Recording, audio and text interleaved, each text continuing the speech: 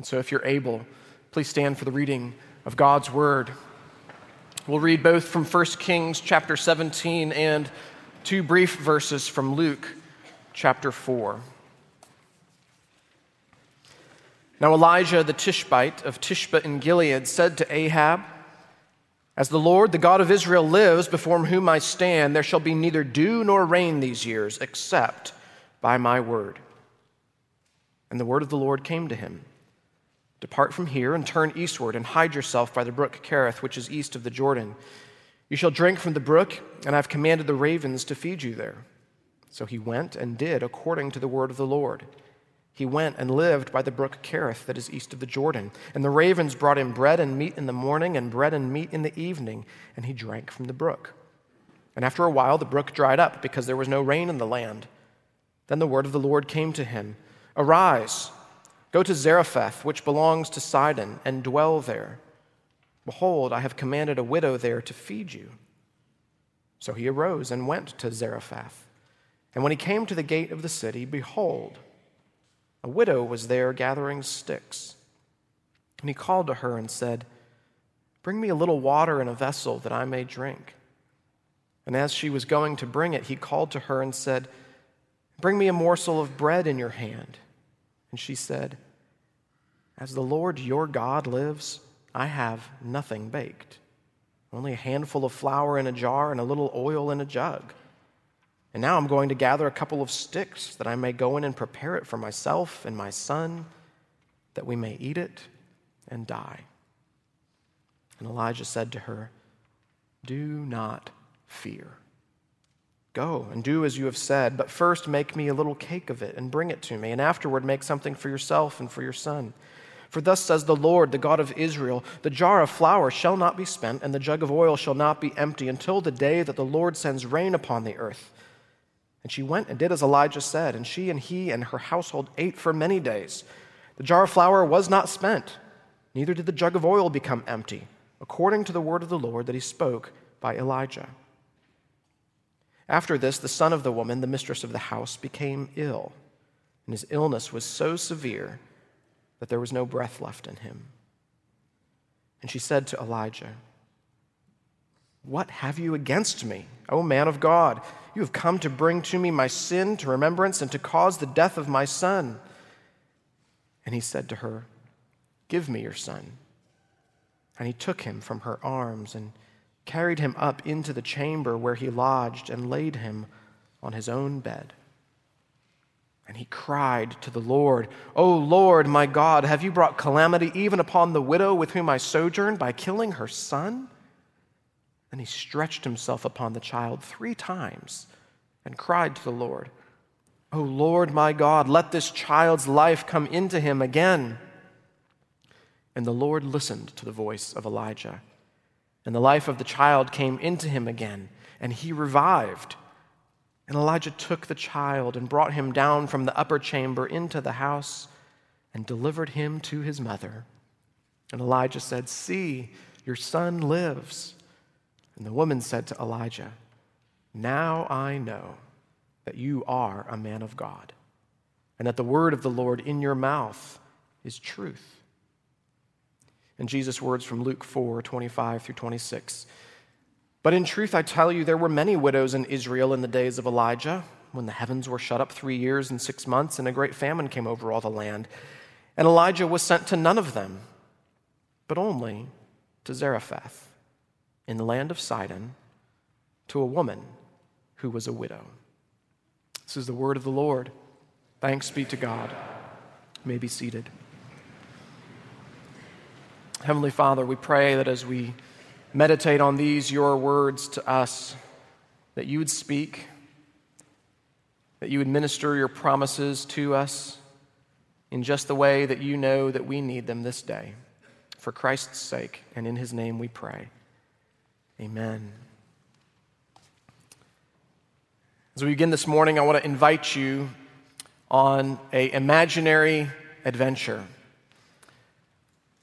300 years into the future. So go into the DeLorean of your own mind, set it to 2319, and think of what could be for the church, this church, in 300 years. It's a rather dark and dystopian vision, but go with me for a second. The year's 2319. The age of cultural Christianity in the Bible Belt has come and long gone. The age of secular humanism risen and fallen away. And now the world in this age, in the 24th century, has now returned to some of the polytheism of the ancients, of the Egyptians and Romans and Greeks. And in this setting, not only has that polytheism been repopularized, but it's been politicized. And it's taken on a sinister political form. And so, as a monotheistic faith, claiming only one God and only one way of salvation, Christianity is now illegal. In fact, everything and everyone associated with Christianity is now targeted for removal. This beautiful church building, including the new addition, has been leveled. Leaders of the church, Christian leaders in business and culture, have been stripped of their homes and families, carried across the deserts of the Southwest, forced into re-education camps in the suburbs of the nation's new capital on the West Coast. In the year 2319, the small remnant of believers there in the re-education camp still gathers to pray, but their prayers are largely questions. Historical questions like, God, how did we get here? Theological questions like, God, do you really have the power to deliver us? Personal questions like, does God really know me and love me still? The books of 1st and 2nd Kings were written to people asking those very questions, because they were written to people in an incredibly similar circumstance to that imaginary vision of the future. They were written to God's people living in exile across the desert in the city of Babylon, forced from their kingdom in Judah and in Israel, Jerusalem, its temple and palaces long destroyed, forced to live in a strange land. And they asked these very profound historical and theological and personal questions. And 1st and 2nd Kings, while we don't know who wrote it, we know it was written to them in that time to answer those kinds of questions. And at the center of this pastoral history book towers the prophet Elijah and his ministry. Elijah came in performing miracles, assuring God's people living in exile that the God of Abraham, Isaac, and Jacob still reigns as king, and that he still knows them and loves them as their father. This morning, it's that fatherly side of Elijah's ministry that we see most clearly in this passage in chapter 17. And in the story of Elijah, the widow, and her son, we see a compassionate demonstration of God's grace to the low. The term low is one of the Bible's terms that is used to describe someone who is undeserving and someone who is humble before God. In this passage, it is clear the widow is low. She is of low estate. But in this passage, and through it, we're reminded that we ourselves, too, are low, and God's grace has come to us.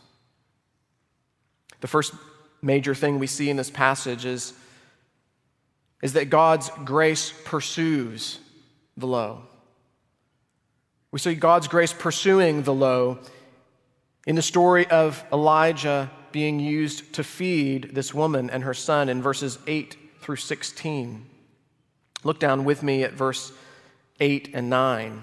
Then the word of the Lord came to him, "Arise, go to Zarephath, which belongs to Sidon, and dwell there. Behold, I have commanded a widow there to feed you." Now, the widow of Zarephath did not exactly fit the stereotype of one deserving a visit from a great prophet like Elijah. In the eyes of God's people, for God to send Elijah to her would have not only been unexpected, but unthinkable. Why? Well, notice where she lives.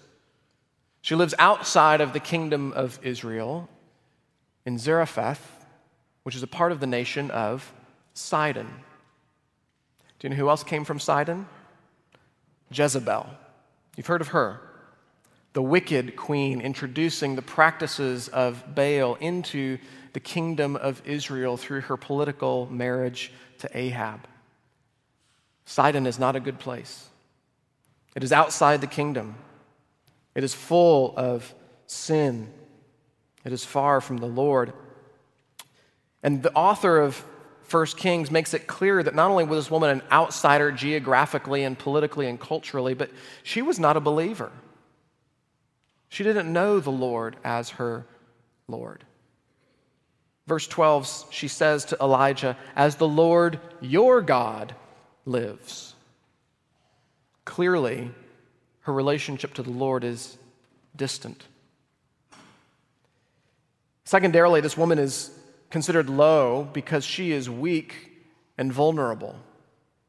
She's a widow. She's poor. In her poverty, she had the responsibility of a son.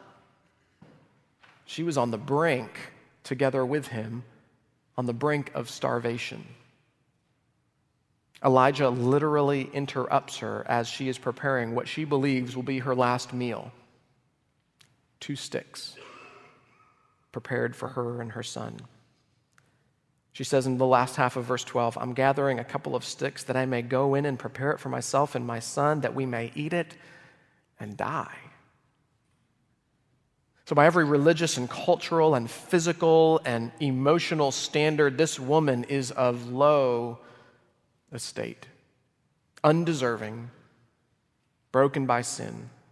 And yet it was this woman that God deliberately chose to pursue through Elijah. Another great example of God sending a prophet to outsiders is the story of Jonah. Remember the story of Jonah? It actually begins with the same first word as Elijah's commissioning to the widow of Zarephath.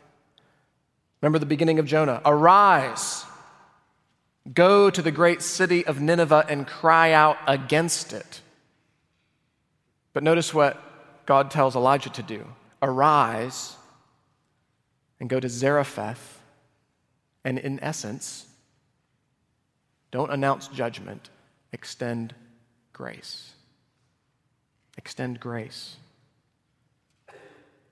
Jesus mentions this in Luke 4. Mentions how Elijah was sent to extend grace to this woman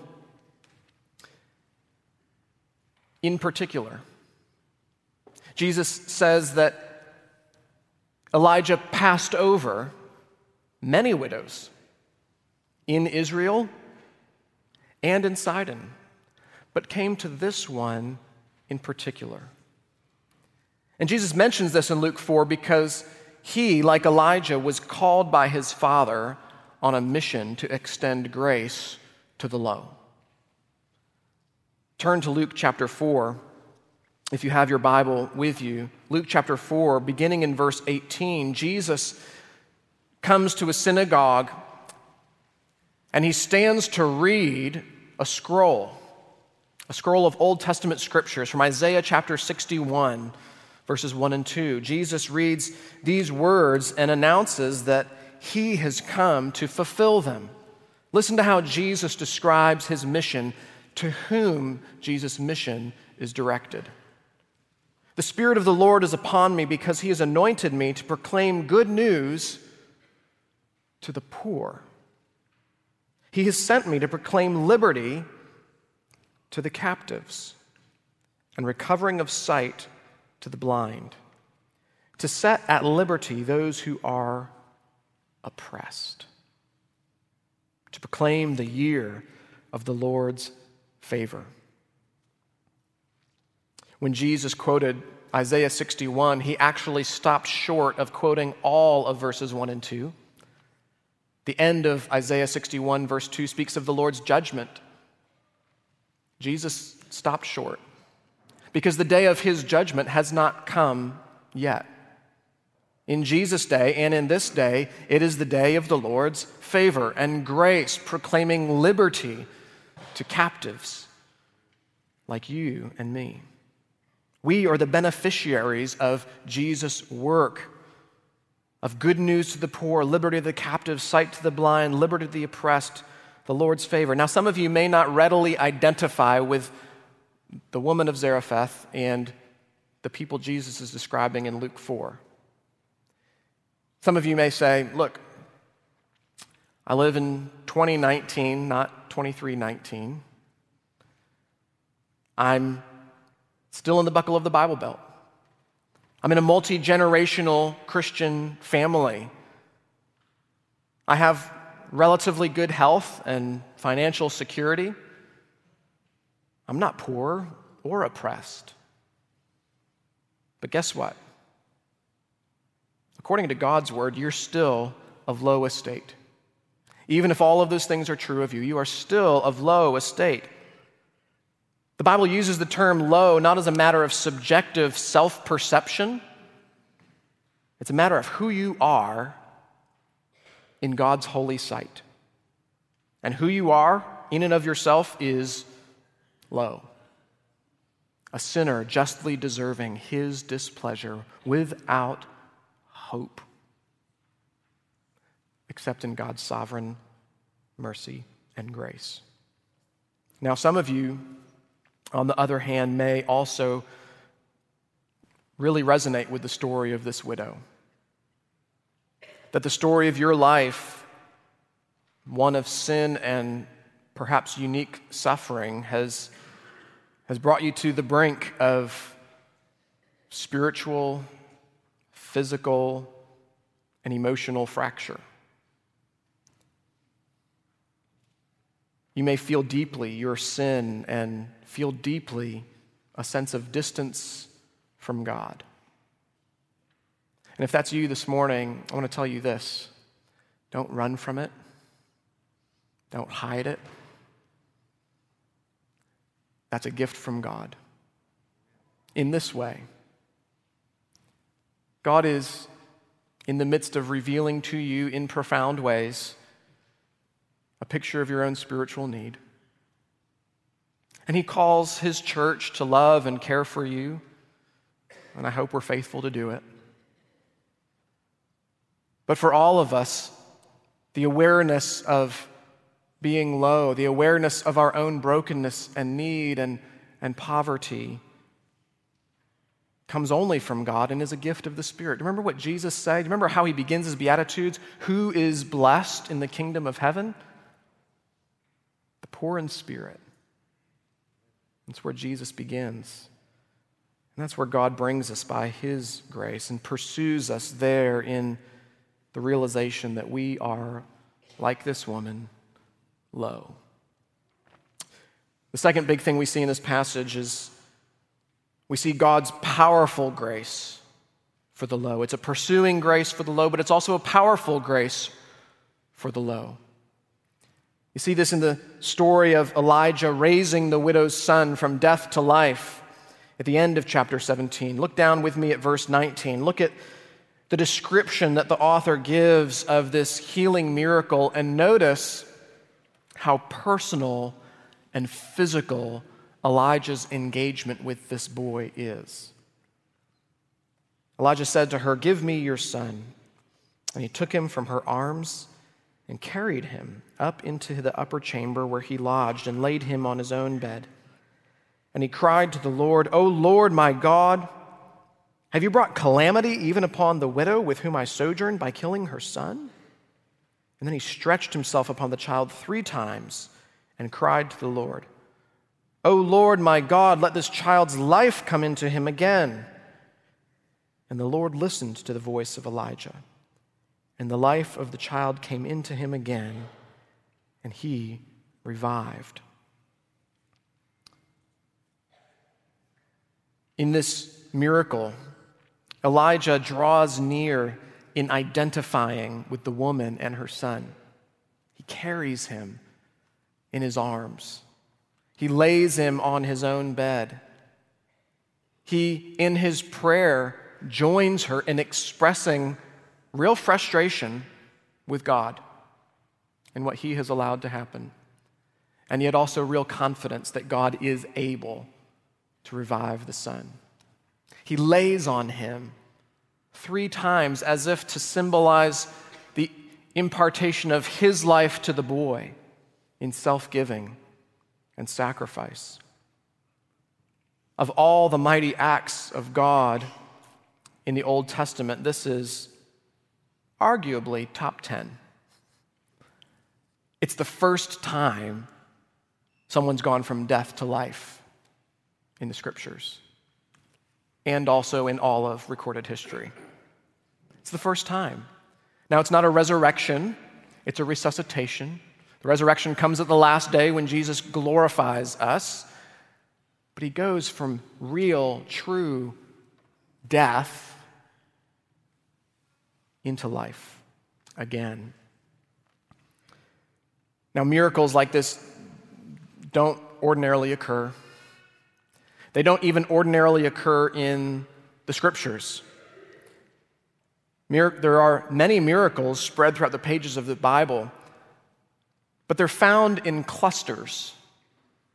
They're largely found in clusters, in 3 specific clusters of redemptive history, when the needs of God's people were incredibly profound and significant. First, they're found in the story of the Exodus. Second, in the story of Elijah and Elisha. And then third, in the ministry of Jesus. So why did God choose to reveal his power over death, in particular, at this time? In this cluster of miracles through the prophet Elijah? Well, he did it to disrupt and fracture the idolatry growing among his people in Israel. He did it to gain their attention, to return their eyes to him, because evil in Israel was at its peak through its most wicked king, Ahab. Why did God choose to reveal his power over death to this widow's son? Well, we don't exactly know why she in particular was the object of God's powerful grace, but we do know its effect.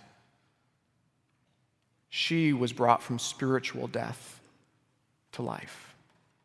Do you notice how the story ended? Verse 23, Elijah took the child and brought him down from the upper chamber into the house and delivered him to his mother. And Elijah said, "See, your son lives."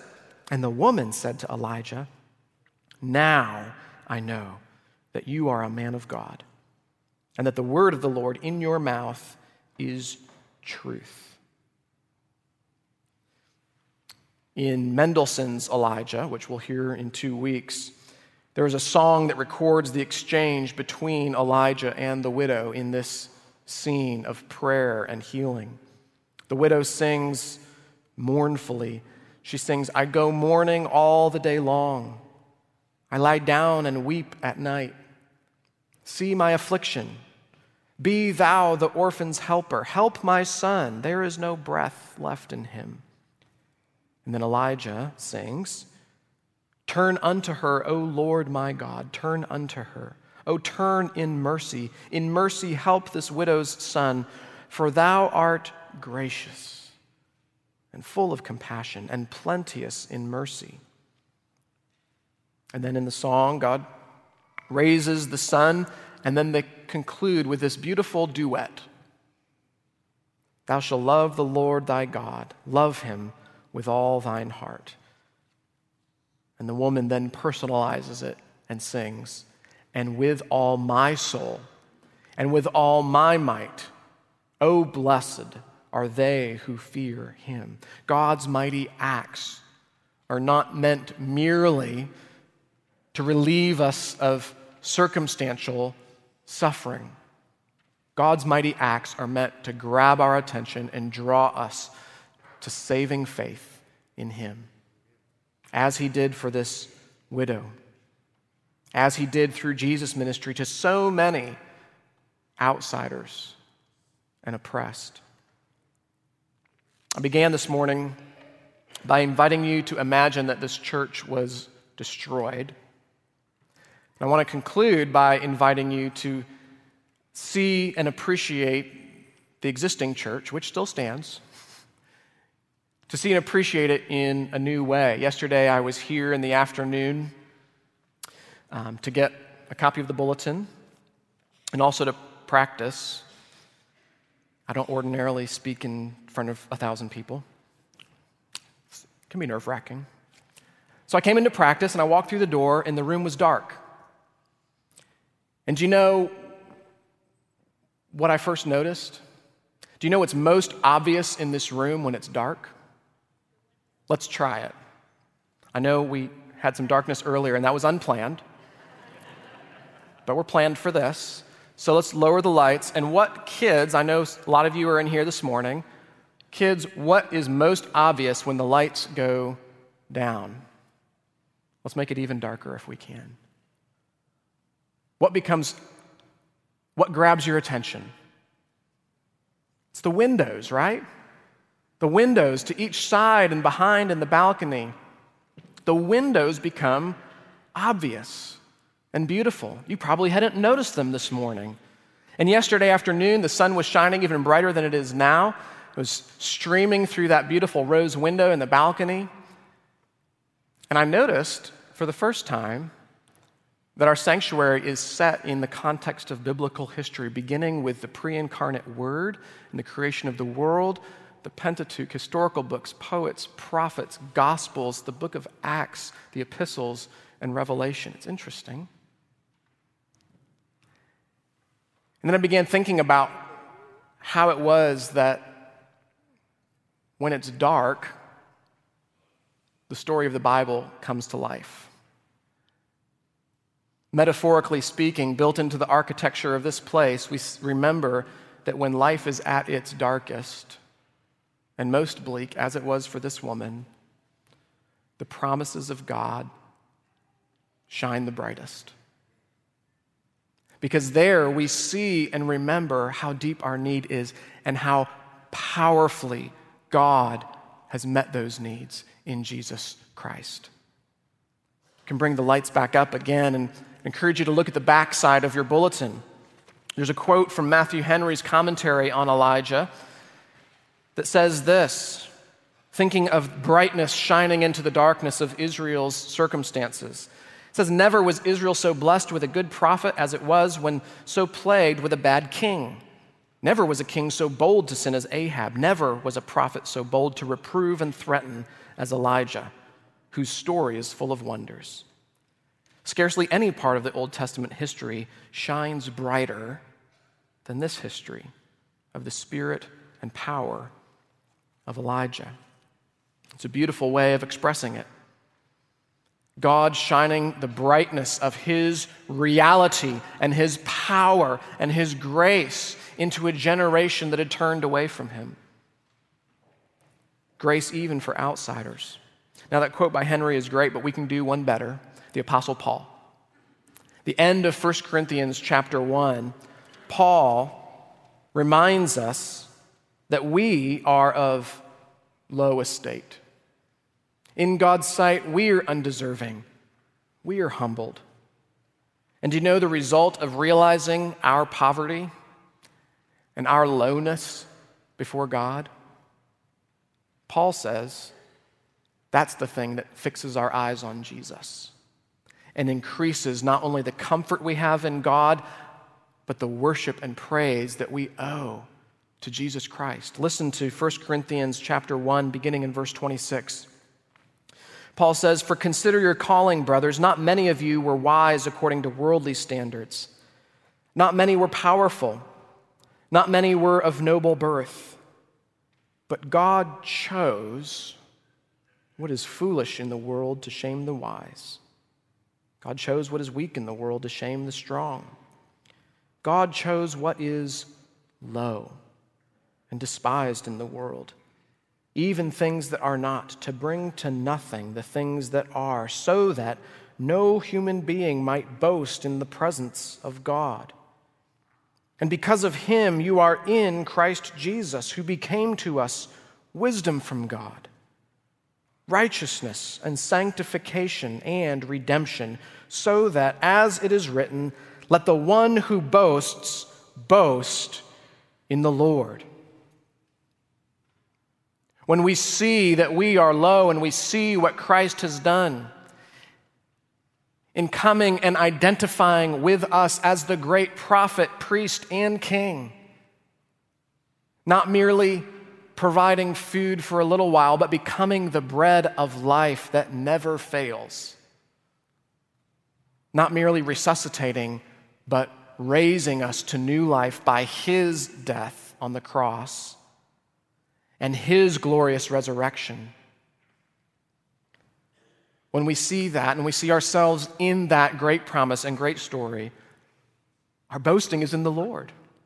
Our worship increases and expands and brings honor and praise to the Lord. I mentioned earlier that being of low estate is not a matter of subjective self-perception. Well, the same can be said of being righteous.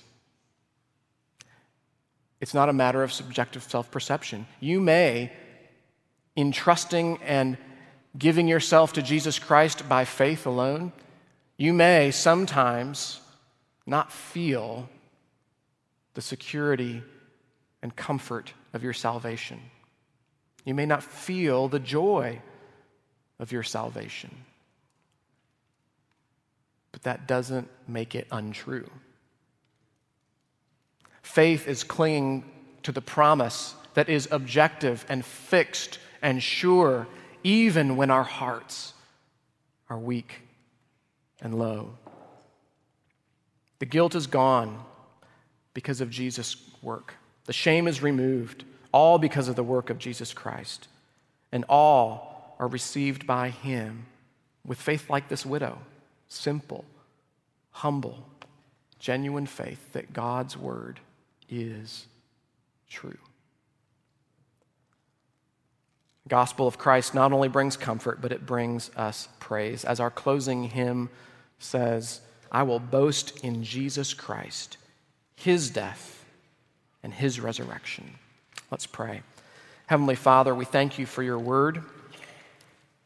We thank you for how your Spirit brings it to life. And we pray now that you would shape and mold and fashion us by it, that we may walk in godliness. And Father, I pray for this church, for Park Cities Presbyterian Church, even as we think about this physical building, may the brightness and light and hope of the gospel of Jesus Christ shine from us as a light on a hill, as a body and as families, as individuals. May we be quick to boast of Jesus Christ to all. And it's in his name we pray. Amen.